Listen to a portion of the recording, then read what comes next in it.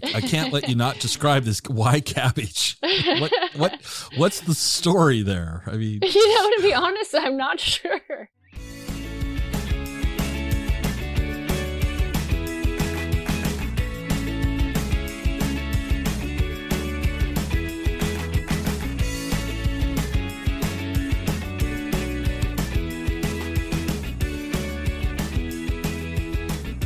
Welcome to the Exploring Washington State podcast. Here's your host, Scott Cowan. All right. Well, welcome to this episode of the Exploring Washington State podcast. My guest today is Laura Legal, and Laura is the director of the Bellingham Farmers Market. So, Laura, first off, welcome. Thank you for taking the time to chat with us. Yeah, thanks for having me. So, Laura, what I'd like to start with is let's talk about your background. How did you end up being the director for the Bellingham Farmers Market, and what was your journey to get to this destination? Let's put it that way. Sure, yeah. So I've been the director of the Bellingham Farmers Market the last 3 years, and prior to that, I was working as the market manager with Mercer Island Farmers Market, which is in the Seattle area, so not too far away, and I feel like I've been, making my journey northward for the last several years. Before landing in Kirkland, I was living in Portland, Oregon for about 4 years. But my background has really been in the agricultural sector, really since I was about 16. I got my start working with the USDA on a hop research project in Corvallis, Oregon, and started out in a chemistry laboratory at the university, and then made my way out more toward the fields, and driving tractors and basically collecting samples for hop research. And that really just showed me my passion and love for farming, agriculture, specifically where our food comes from. Well, let me just pause you. So at 16, you were researching hops. Yeah, I was on it. You gotta understand that doesn't sound typical to me. So how did you? Did you grow up in Corvallis? I did. Yeah, I grew up in Corvallis, and even before that, so just outside of Corvallis, Oregon, there's a USDA research center. They called it the germplasm, and so it contains, and they house essentially probably thousands of different varieties of all sorts of food products, from apples and strawberries and raspberries. And I think my mom caught me trying to graft apples at like age 15. And so she said, why don't we our neighbor worked out there. And so I landed a volunteer gig probably at maybe age 15. It was before I was driving. And so that kind of just, opened the doorway into farming and research. And that world. All right. So did you go to Oregon State then? I mean, that would seem natural that you might. In that natural progression, I did go to Oregon State for my undergrad, and then took about a year or two after graduation off, so to speak, and then I went to Humboldt State University in Northern California for grad school. Okay. All right. So after grad school, is that when we started the we'll call it the slow migration north up, up to where you are? Or? Yeah, I when I was going to grad school, I was in Arcata, California, but my research project actually had me over in rural Idaho working with potato growers and looking at water management. And I still just, couldn't let go of the farming. And so even when I was back in Arcata, I was volunteering for a small CSA farm. And so after I graduated from HSU, then I stuck around for another year and worked at this really great farm called Redwood Roots Farm in Arcata. And that season ended, and I just felt the call to come back home, essentially, to Oregon. And I'd never lived in Portland before, but felt like the big city was, calling my name.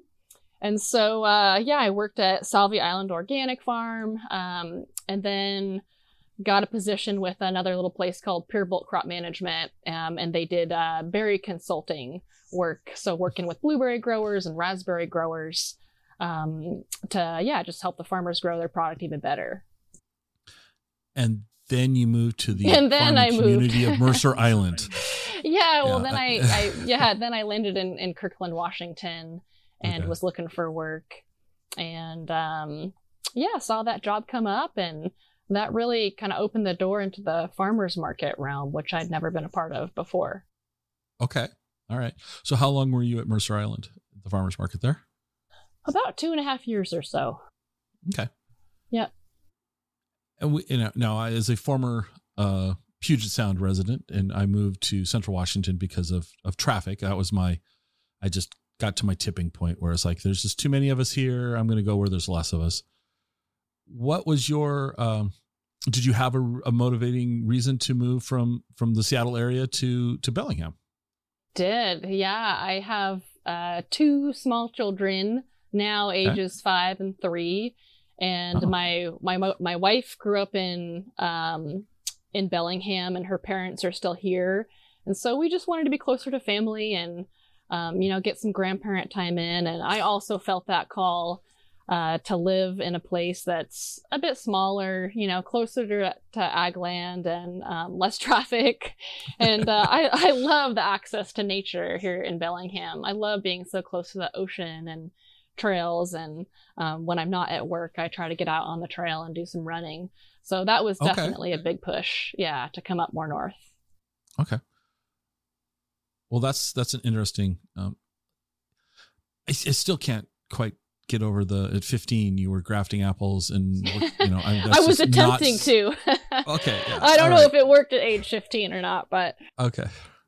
That's very different than my teenage experience. So I'm like, that's kind of cool. I mean, it's very cool.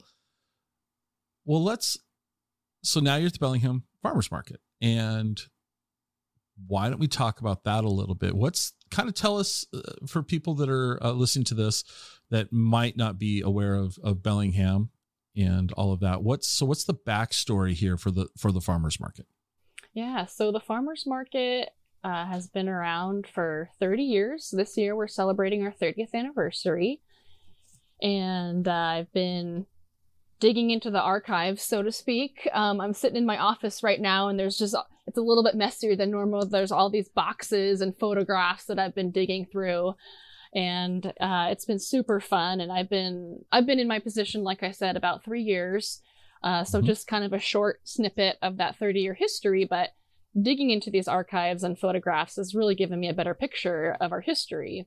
The farmers market in Bellingham, there was a history of a market being present in the downtown corridor, even in the late 70s and 80s, but it wasn't really until about 1992, 93 that a really dedicated group of citizens got together and formed this organization that we have today. And so it's gone through various iterations over that 30-year history. But a big turning point was in about 2006, when the market, in this sort of public-private partnership, raised a bunch of money, partnered with the city and state to build a more permanent home for the Bellingham Farmers Market, which is right downtown. And so we know that as Depot Market Square. And so that has become the home of our Saturday market. And we've got a great outdoor space and even a covered area. And it's arguably one of the best farmers markets, I'd say, in Washington State. We are a weekly market from April almost all the way through December. And then we have a once per month market during the winter months of January, February, and March. Okay. So let's talk 30 years of history. What's some memorable things in the archives that you've dug up over 30 years? Well, one of the things that I've loved coming across is we have a few vendors that have been with us almost that whole time of 30 years. So I love seeing their faces from 30 years ago, and they're hugging and smiling, and it's been so fun to match them up, and just the amount of families too that I see in the photos.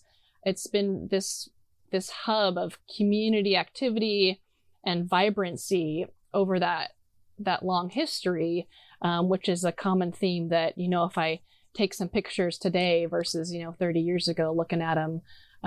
Just, the fun smiles and community space that it's really provided. And seeing the musicians and buskers, we've had a really robust scene for local artists during that time too, which has been great.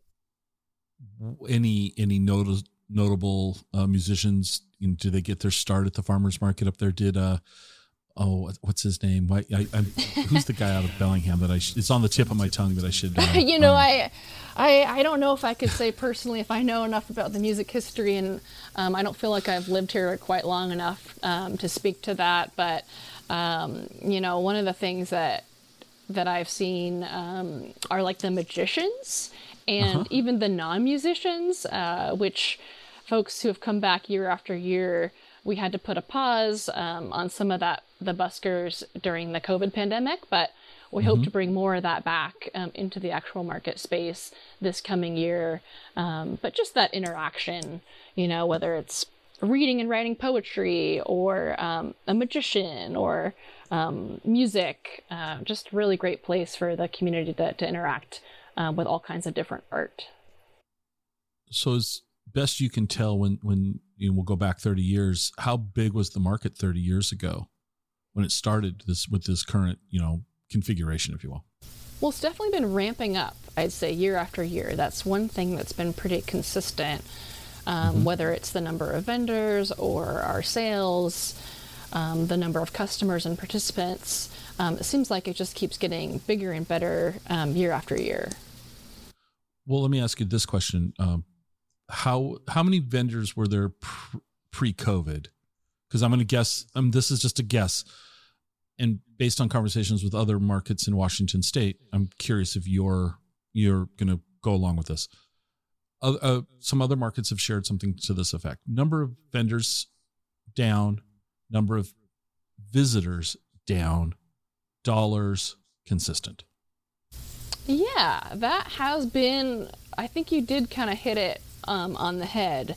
2020 was a bit rough for us. We definitely were limited by, for example, like the type of vendors that we could have. Like our flower vendors, couldn't participate early on in the season. So that definitely limited things. But one of the things I've been so proud of with our market is through 2020, we really attracted the customers that wanted to help out, that wanted to not only come, but make purchases. Prior to that in 2019, we really relied on a lot of tourism, for example. So we'd have tourists come in, and I think that we had a lot of people come visit the market and really enjoy that community atmosphere, but maybe not as many people actually making purchases.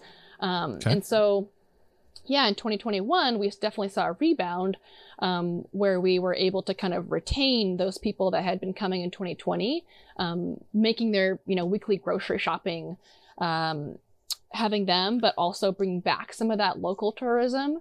And so we saw our sales rise. And so in 2022, we'll probably be at about 85-90% of the number of vendors that we had prior to the pandemic. And we hope to just keep continuing to grow, certainly into, later this year and next year. So approximately how many vendors is 85 or 90%? It's actually about 85. So, about probably consistently like 85 on a Saturday in the height of summer. And for comparison, 2019, we had around 105 vendors participating. And is that about the maximums that the space can hold? The max, about 110. 110. Okay. Yeah. So really, I mean, percentage wise, okay, you're down 15, 20%, but that's still 85 vendors that are showing up, providing product to the public. I think that's still a very good sized marketplace. It's not like, we have 3 people. No, absolutely. And even in 2021, like I said, was total rebound year. It was our highest grossing market to date. We kept over $2.5 million circulating in our local economy, which I think is something to be proud of. All of those businesses that participated, these are local dollars. All of our businesses come from Whatcom and Skagit counties. And of those sales, we had over $1 million in local farm and ag sales. So again, something just to be really proud of. So you mentioned Whatcom and Skagit County.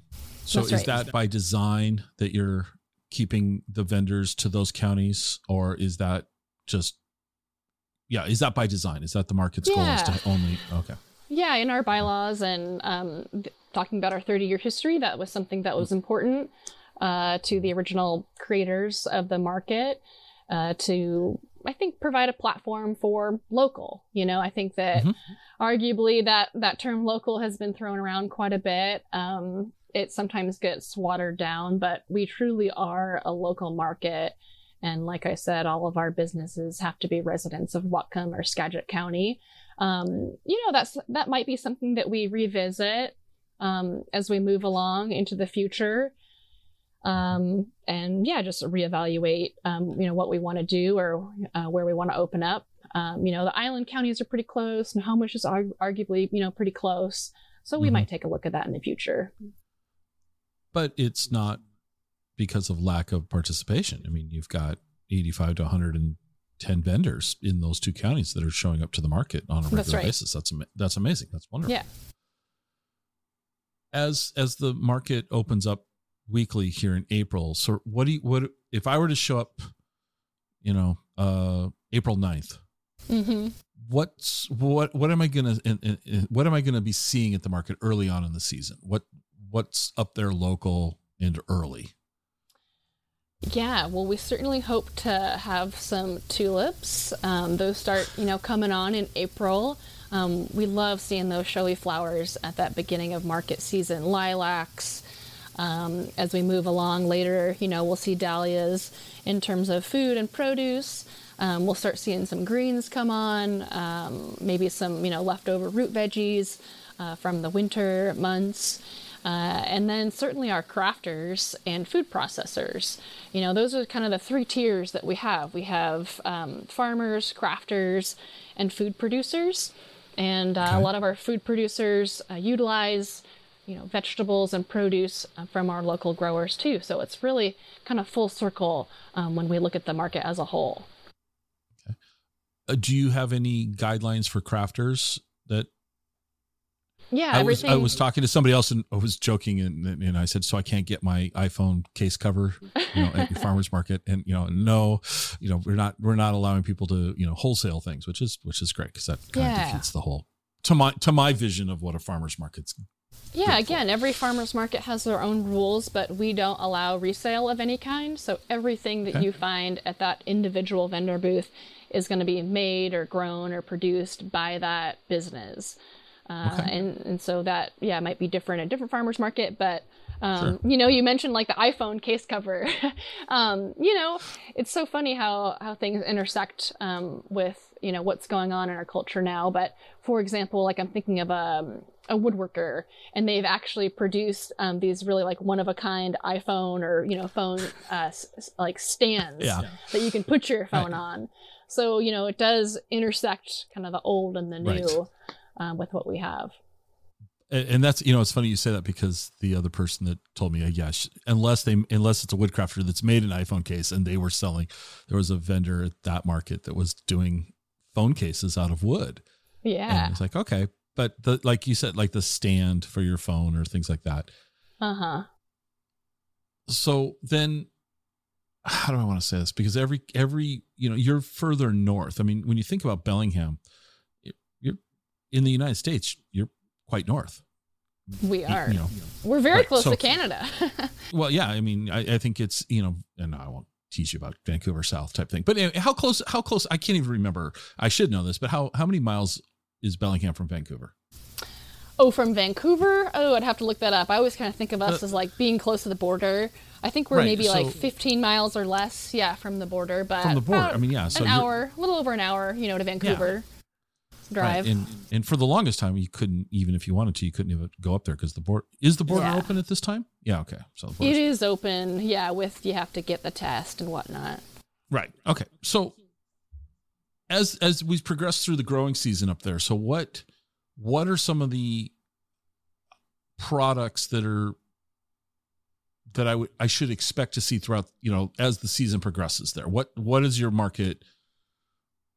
I don't want to say known for, but what can I count on there? I'm not going to probably see a bunch of hatched chilies. Let's put it that way. We are in Washington.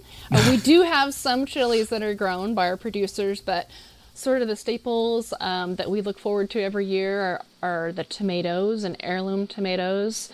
We're a big raspberry producing growing region.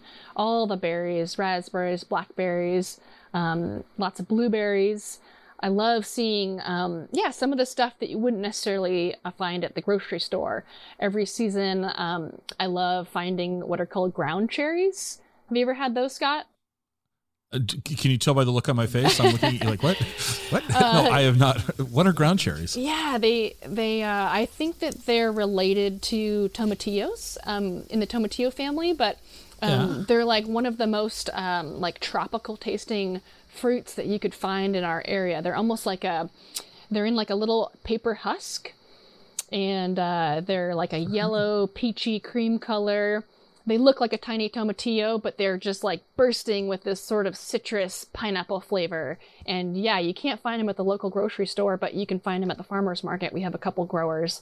That's one of my favorites. I've never, even though this is an audio podcast, everyone knows we're running the video so we can see each other, but the look on my face, I'm like, what? I have never in all my years heard of this. That's kind of cool. Yeah. I have to. And so when are those in season? Those are around August or so a little bit more late summer.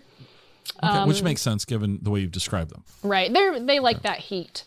And so, yeah, they come on a little bit later. But just a wide variety of fruits and vegetables, sort of the classics too, the greens, the kales, the onions, berries, like I mentioned before, cucumbers, just, everything pretty much in this parts. Now, do most of your vendors, are they there the entire season, or do you have a lot of people that come in and, part of the year, how does that market? How does that look?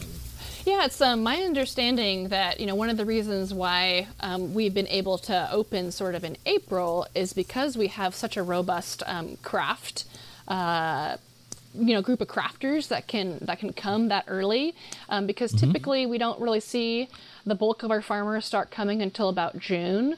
We certainly have some, but more start coming in that June month, because that's when we see more produce coming on, and then they'll still stay till about through October. Then some, we might see some of them peeling out.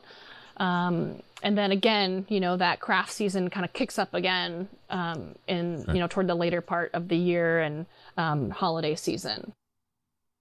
Yeah, that's awesome. Approximately, well, do you have any methodology where you track how many people are coming through the market? Yeah, we did definitely, certainly in the COVID months, COVID years, I should say, the last 2 years. The decade, it seems I wish it was months, but no, the last 2 years, we're really keeping track of the number of people because we had to. And pre-COVID, height of the summer, we used to clock it like sometimes on some market days, upwards of like 7,000 people in a market day would be coming through. The last 2 years, probably more around 5,000 or so. Seems to be like a really solid number. But yeah, when I think about that, the number of people that are coming in is just amazing that come to the downtown corridor for our farmers market. And then thinking about all the things that they can do while they're downtown. I think that that's something, again, that I feel proud of, is that we're this hub of activity that kind of gets to trickle out throughout the rest of Saturday in the downtown corridor. Well, since I haven't been to the farmers market, help me out here. I'm going to randomly call you on a Saturday and say, hey, I want to come up. Why don't you show me around? And you're like, oh, I've got nothing else to do. I'd be happy to, Scott. It's Saturday at the market. I have nothing to do.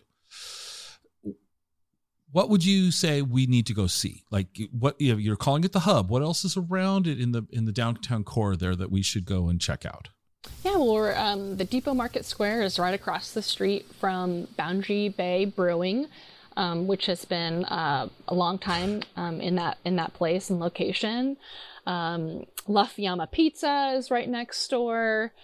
The co-op is, only probably a block and a half away if you need to pick up, some of your other items that we can't provide.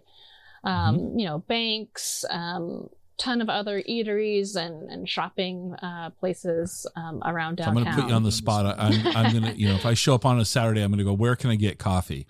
So where would we go for coffee? Well, I'd bring you to the farmers market, of course.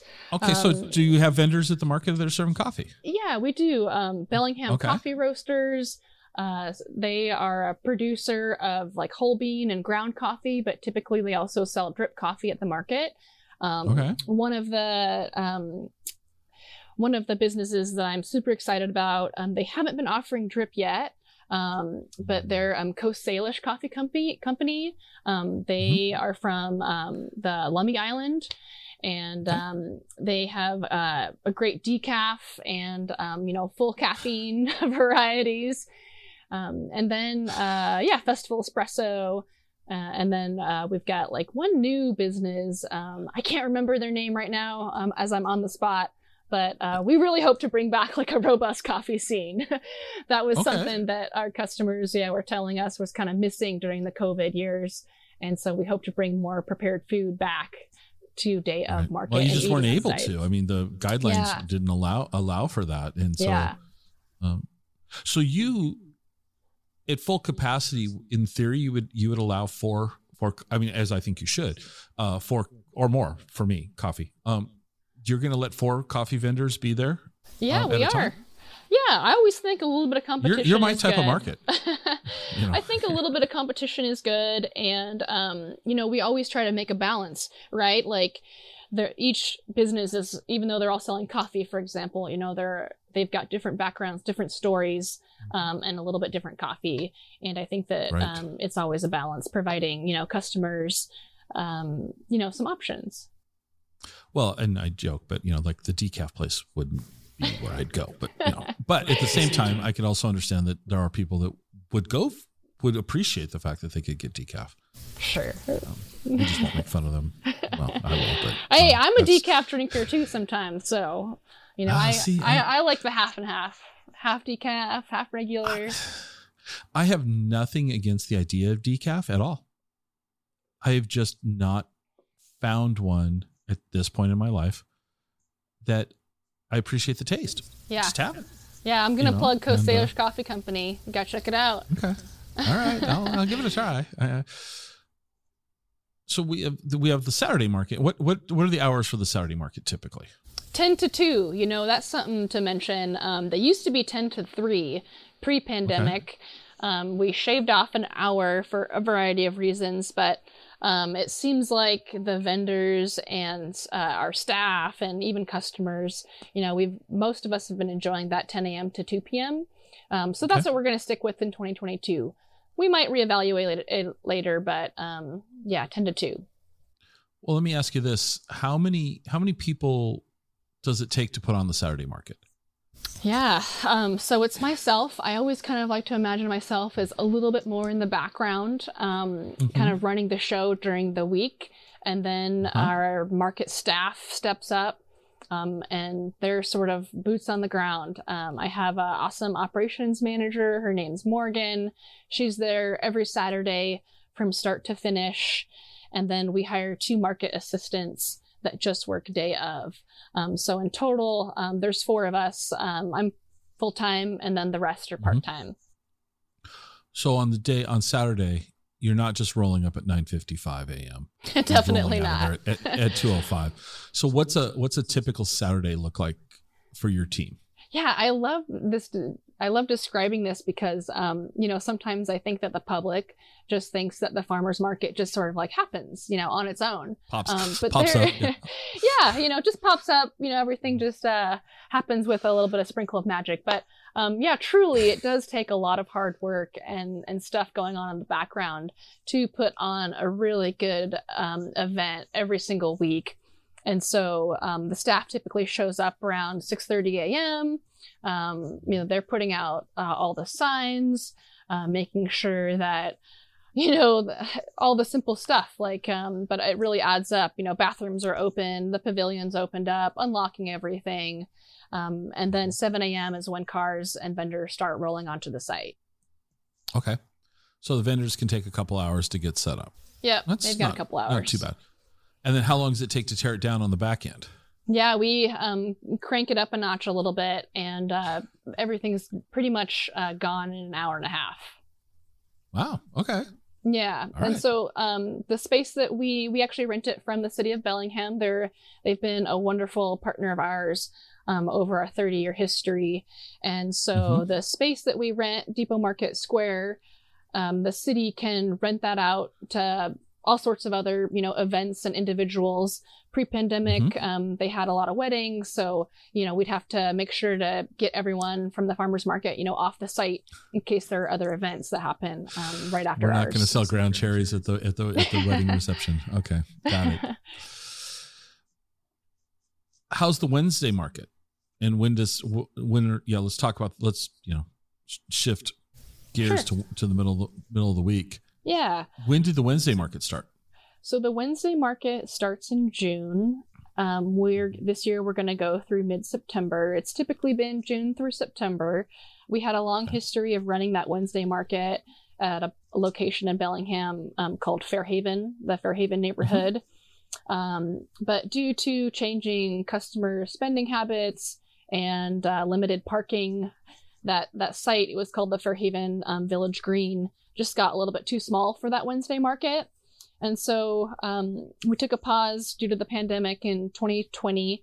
But last year we brought the Wednesday market to the Port of Bellingham property, which is very close to downtown, right near the waterfront. Super exciting location for us.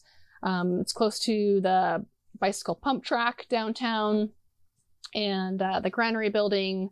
And Kulshin Brewing has a beer garden, they call it, right down there that's open up in the summer months.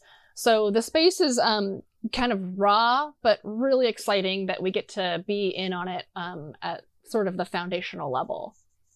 Okay. And so what hours is the Wednesday market? Are you doing that kind of after work hours Yeah, so we're running it from 4 to 7. So it's a bit different than the Saturday market. We hope that, families can come, they can grab a bite to eat, grab dinner, maybe they brought the family to do some biking or, grab a beer at Kulshin. And then afterward, they can come to the farmer's market and stock up for their, veggies for that midweek purchase. And so, this year, we really hope to bring back a strong prepared food vendor scene.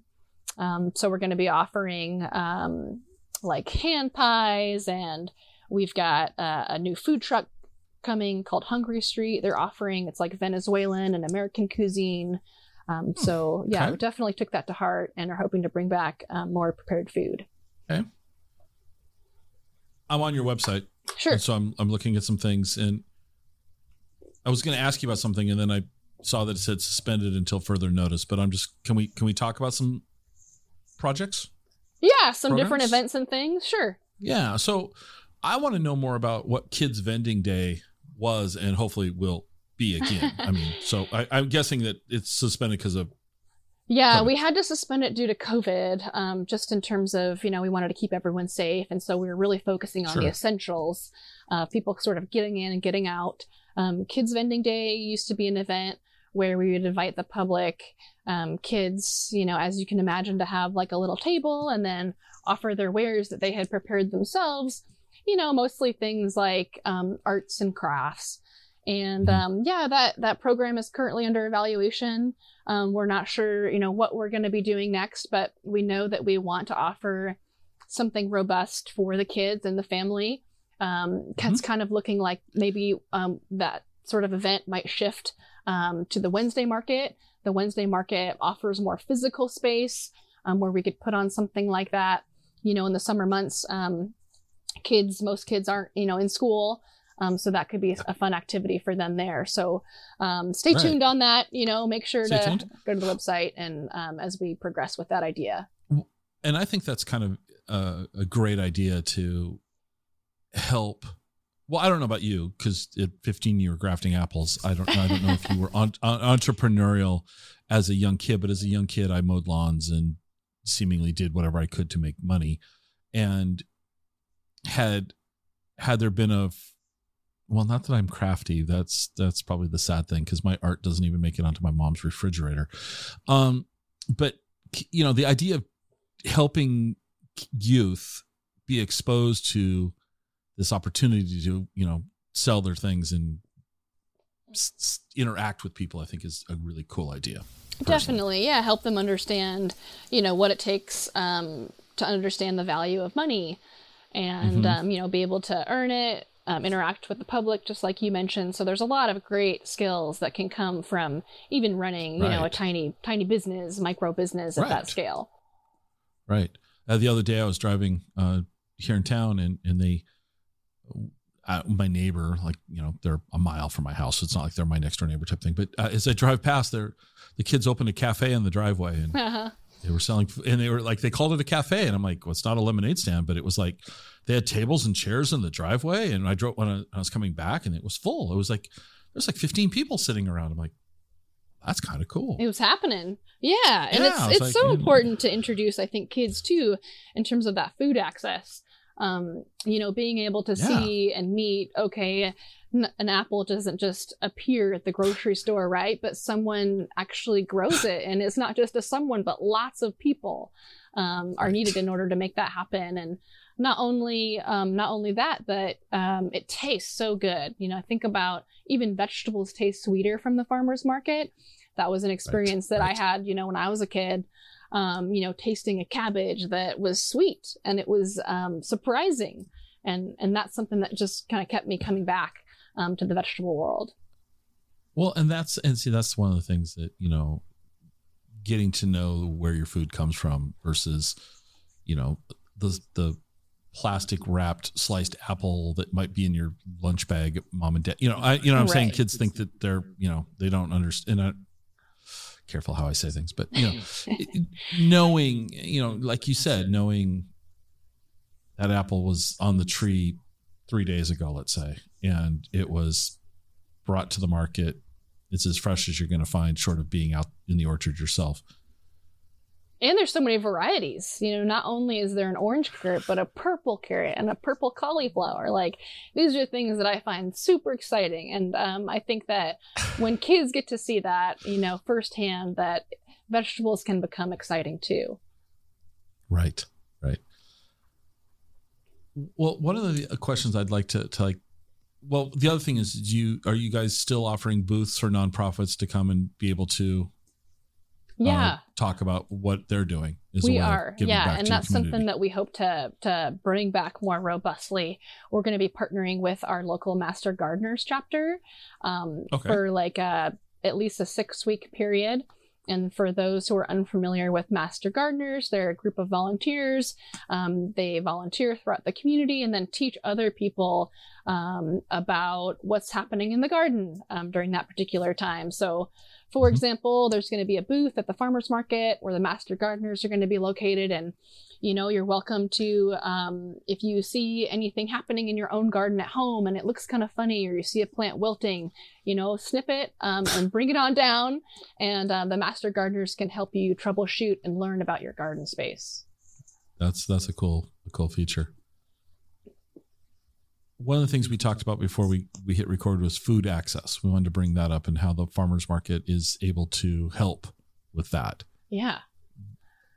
I'll let you elaborate. Sure. Yeah. I was thinking about that when we were talking about kids, because We also accept pandemic EBT cards. There were many school children who received what are called pandemic EBT cards. And the farmers market is a place where we can accept that. But backing up and kind of like getting a bigger vision of, what is food access?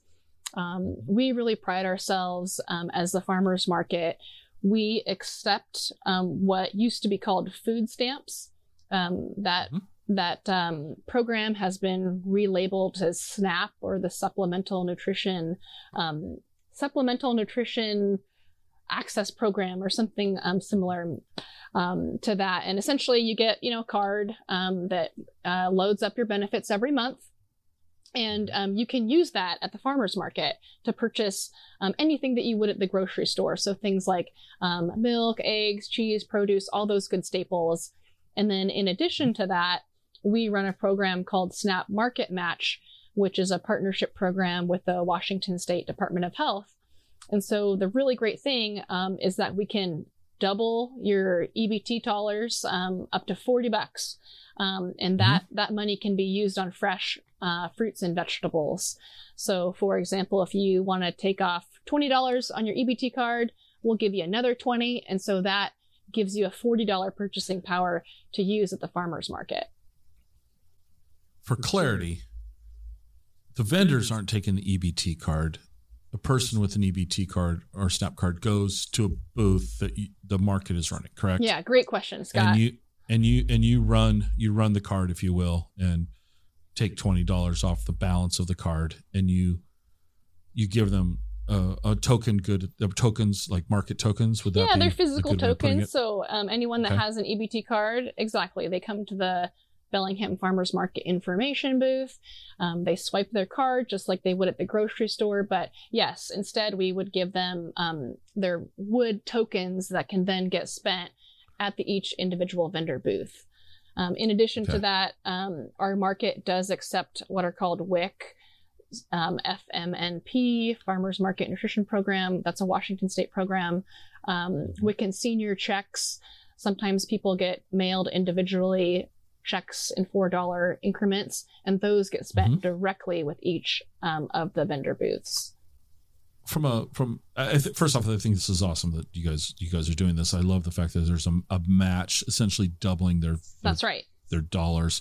That's for someone in financial challenges, doubling the ability to buy food is wonderful. Oh yeah, definitely. And our food's super fresh. It's being picked a couple days beforehand. So, the food that is bought at the Bellingham Farmers Market, that has the potential to even last longer, let's say in someone's refrigerator, than something maybe that they got at a larger box store.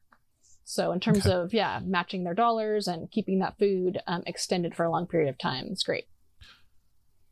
So a question I have is not, this is just my question, and nobody else listening to this may be interested, but I'm curious. So person comes and they take $40 off their card balance, right? And you essentially give them $80. So they have $80 to spend at the market that day. So they go and they spend the $80, and sake of easy math, they spend it at two vendors, $40 each vendor. How do the vendors then, because they just took wooden tokens. So I like to call it funny money. Yeah, funny money. So the small vendor just received wood tokens. Yeah. Do you settle up with the vendor at the end of the market? We do, yeah. Is that how that works? Okay. Yeah, so that's a lot of kind of like that back end work that I was talking about. That's a big part of my job is, being a part of the counting process. So at the end of every market, they put all of those tokens and their vendor fee inside of a plastic envelope, and then that comes back to the office. We, tally it all up, make sure the numbers are correct, and then I do an ACH, transfer to them. I essentially reimburse the vendors for any number of tokens or EBT dollars that they've gotten, market match dollars. That's great. So, it works on a couple of levels, really. When you think about it, you're able to give fresh food to, well, not give, but they're able to purchase fresh food, and in some cases doubling the amount that they could purchase, which helps boost sales for the small vendor. Absolutely, definitely. That's why I love the program. It's everybody, a win-win. Everybody wins here. Yeah, everybody wins. It is really a big win-win. And yeah, the market match dollars, the EBT dollars, all that stuff is just, we're just helping everyone out with that program. Mm-hmm. No, that's fantastic. Do you see anything, in the future? Do these programs look like they'll continue moving forward in the future? Or, I see the crystal ball right there on your desk. I can see your crystal ball. So forecast for me. Yeah. But what are you seeing as a market manager there? Is the state looking at these things? Yeah, we've been told that the market match program, we definitely hope to continue that and bring some stability to that program. It seems like that's definitely the direction we're headed with Department of Health at Washington. And then in terms of kind of on the horizon, the big question is, whether to essentially load like that WIC and senior FMNP. Right now, like I said, that program is on paper checks, for example, whether to put those benefits onto some sort of card. And so there's talk about whether or not these transactions, instead of really happening at the information booth, a lot of them, whether to move those transactions at each individual vendor on an electronic basis. The powers that be are talking about that, it may have limitations, particularly like with seniors who may not have access, whether they have a smartphone. There's just a lot of questions about what those programs will look like. But right now, they will continue as they have been. Things will happen in terms of SNAP and market match at the information booth. And then the checks with the FMNP program will go directly and be spent at each individual vendor. Okay. I'm scrolling here, and I didn't scroll before. I'm looking at the photographs of the early years and the later years. Oh, I know what we need to talk about. What are you doing to celebrate the 30 years?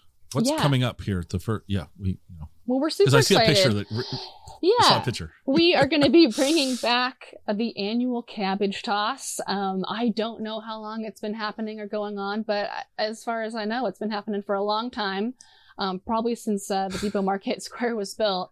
But yeah, we're going to be bringing Mayor Seth Fleetwood of the city of Bellingham. He'll be coming down on April 2nd. Typically, we just like to kick it off with the mayor and a couple of our other vendors from Bellingham Farmers Market, talk about kind of where we've come in terms of this 30-year history, and then where we want to go in the future, and what that looks like. And I think for us, what it looks like is building more partnerships between food processors and farmers, bringing in more BIPOC farmers and vendors, and strategically looking about, where we want to go toward the future. So 9:45 a.m., April 2nd, come meet by the goat statue for everyone that's local. You know where that's at, just outside the pavilion. And then, we're going to kick it off with that famous cabbage toss at 10 a.m. Okay, so okay. I can't let you not describe this. Why cabbage? What's the story there? I mean, to be honest, I'm not sure. Well, let's make one up then. Let's come up with something fun. I mean, I think it's perhaps, like if you imagine a baseball game, there's like that person that comes out, they toss that first baseball, it kicks off the season or it kicks off that game. Right. I think it maybe be something along the lines of that. I don't know what it will look like in the future years, but this is what we're doing in 2022. Cabbage. Okay. Just that's the part like, huh. It looks like a ball. It's round. It's small. You can throw it. That's all true. All right. I'll give you that. All right. And as I'm scrolling here, so what will you kind of, what's your, when I say your vision, I understand that you're not the only vision here, but what do you anticipate the next 2 to 5 years to look like for the Bellingham Farmers Market? What would you like to see things move towards? Yeah, I think in the next 2 to 5, we're working on a strategic plan. So I will make mention that, it's myself who works there, but I also work closely with a board of directors. That board of directors is comprised of Bellingham Farmers Market vendors and community members. We work closely and meet monthly, if not more, to create and craft a vision. I think that we want to bring in more farmers. At the heart of our market really is we're supporting local sustainable agriculture and producers that support agriculture and farming practices. We've had a history of retaining vendors for a really long time. And as some of those vendors begin to phase out, right, we need to fill the gap. So I'm always on the hunt for new and beginning farmers that want to get a foot and get a foot in this business. And so, I hope to bring in more new and beginning farmers. Okay. Sorry, this is where we, bouncing around. I'm back on your food access page. Sure. And I'm going to read some numbers off of the page. So since they're published there, I can read them. Okay. So in 2020, the total amount of food bought at the Bellingham Farmers Market in 2020 with SNAP and other food incentive programs was $85,000. That's a lot of money. And last year in 2021, it was over $150,000. So we have seen a huge increase.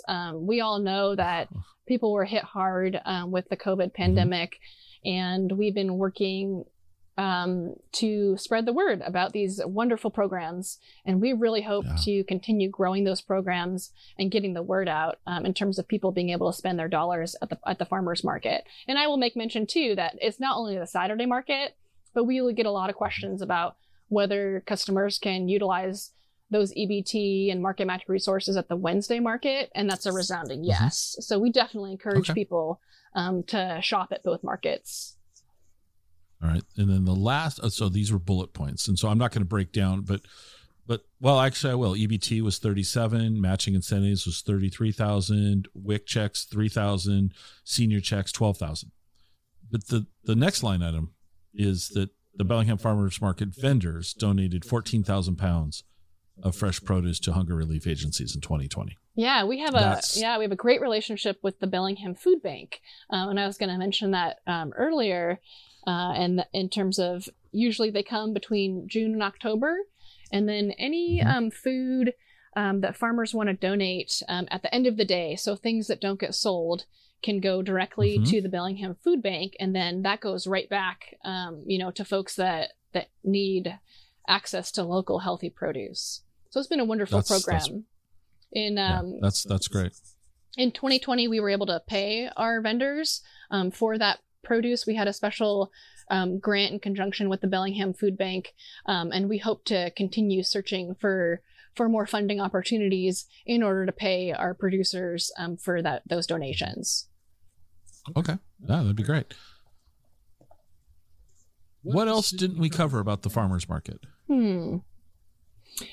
Well, I was thinking about just in terms of, like I said before, I think the Bellingham Farmers Market is probably one of the best in the state. But there are so many other wonderful farmers markets throughout Washington state. And I know that your listeners are probably located all over the place. If they're looking for their own local farmers market or a farmers market close to them, they can go to the Washington State Farmers Market Association webpage. It's our sort of larger organization that helps all of the farmers markets out there within the state. And I would encourage folks to go there. Okay. And we'll put links to both your market and that in the show notes so that they can easily click on it. Well, when you're not having a leisurely Saturday or a leisurely Wednesday, what do you and the family like to do in Bellingham? Give me a couple of suggestions of things to do in Bellingham. Okay. I love getting out there with my family. Like I said before, it's one of the primary reasons why we moved up here. Just in terms of that accessibility to nature. We love going to Lake Padden. and Blowdale Donovan Park in the summertime to go swimming. We were talking about coffee before. There's a Woods Coffee Shop down at Boulevard Park. So beautiful, right by the ocean. A great place to take the family for a walk. And yeah, we just like to get out there and all kinds of different parks in the area. One in my neighborhood is called Laurel Park, and we can walk there, so it's one of our favorites. And Harriet Spinell. And yeah, I think, like I said, I've been here about 3 years, so I'm still getting to know Bellingham and the area. But there's so many things to do outside. And whether it's the winter months up at Mount Baker and go skiing, or hitting the trail on the interurban along Chuckanut Drive, definitely recommend it.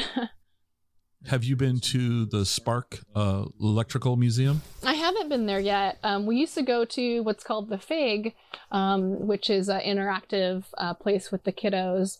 But yeah, since the pandemic, we haven't been back yet. But we recently went to the public library and got some books out. So yeah, we're getting out there more and more. I don't mean to laugh, but the fact that the public library has now become an adventure in the sense, it's just this the last 2 years, that I was talking to my mom Sunday, so a few days ago, and she goes, "I'm going to the library. It'll be my first time since the snow." And I was just kind of chuckling because I grew up going to the library all the time. So, I mean, I'm an avid reader, so I love libraries. But the fact that the library is now becoming a noticeable destination in our lives just means the world has changed. Yeah, I mean, my own world would have gotten kind of small. And so looking forward to sort of getting out there, growing and widening. And, I'll make mention, too, that, for those folks that have been to the farmers market with us the last 2 years, with all of the changes with mask wearing and things like that, we're moving toward a recommendation with masks instead of a requirement.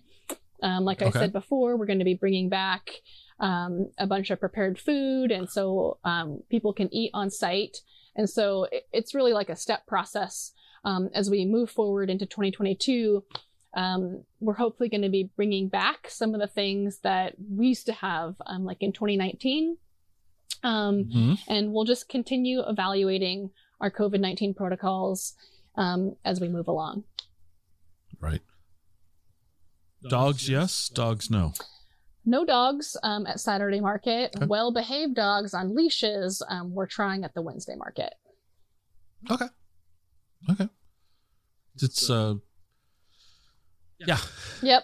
Dogs are great. But they can be. Yeah, our Saturday market, we just have a little bit less space. So that's one of the reasons. It's a little bit more crowded. So. Okay. I'll give you the last word. I'll just cheat and use my get out of jail free card. What didn't I ask you that I should have? I mean, there you go. I think we covered it all. I would just encourage folks, new and seasoned customers, to come check us out. Like I said, we're going to our weekly schedule in April. And, as Canada even opens up, maybe we'll see more Canadians. We used to see a bunch pre-COVID. So just come on down and check us out. And your support, our customers' support makes a huge difference. It's because of the customers and vendors that we've been able to stay open, that we've been around for 30 years. And so I just want to say thank you in particular to the customers for helping us and supporting us the last 30 years. Okay. Well, Laura, thank you so much for taking the time to chat with me today. I appreciate it. And I am looking forward to this summer getting out to Bellingham for lots of reasons. I've got I'm a huge baseball fan, so I'm going to come up and see the Bellingham Bells play. And so that'll be fun. And I'll probably try to time this on a Saturday so I can hit the market before I go to the ball game. So I'm looking forward to that. And thank you so much. Yeah. Thanks for the opportunity, Scott.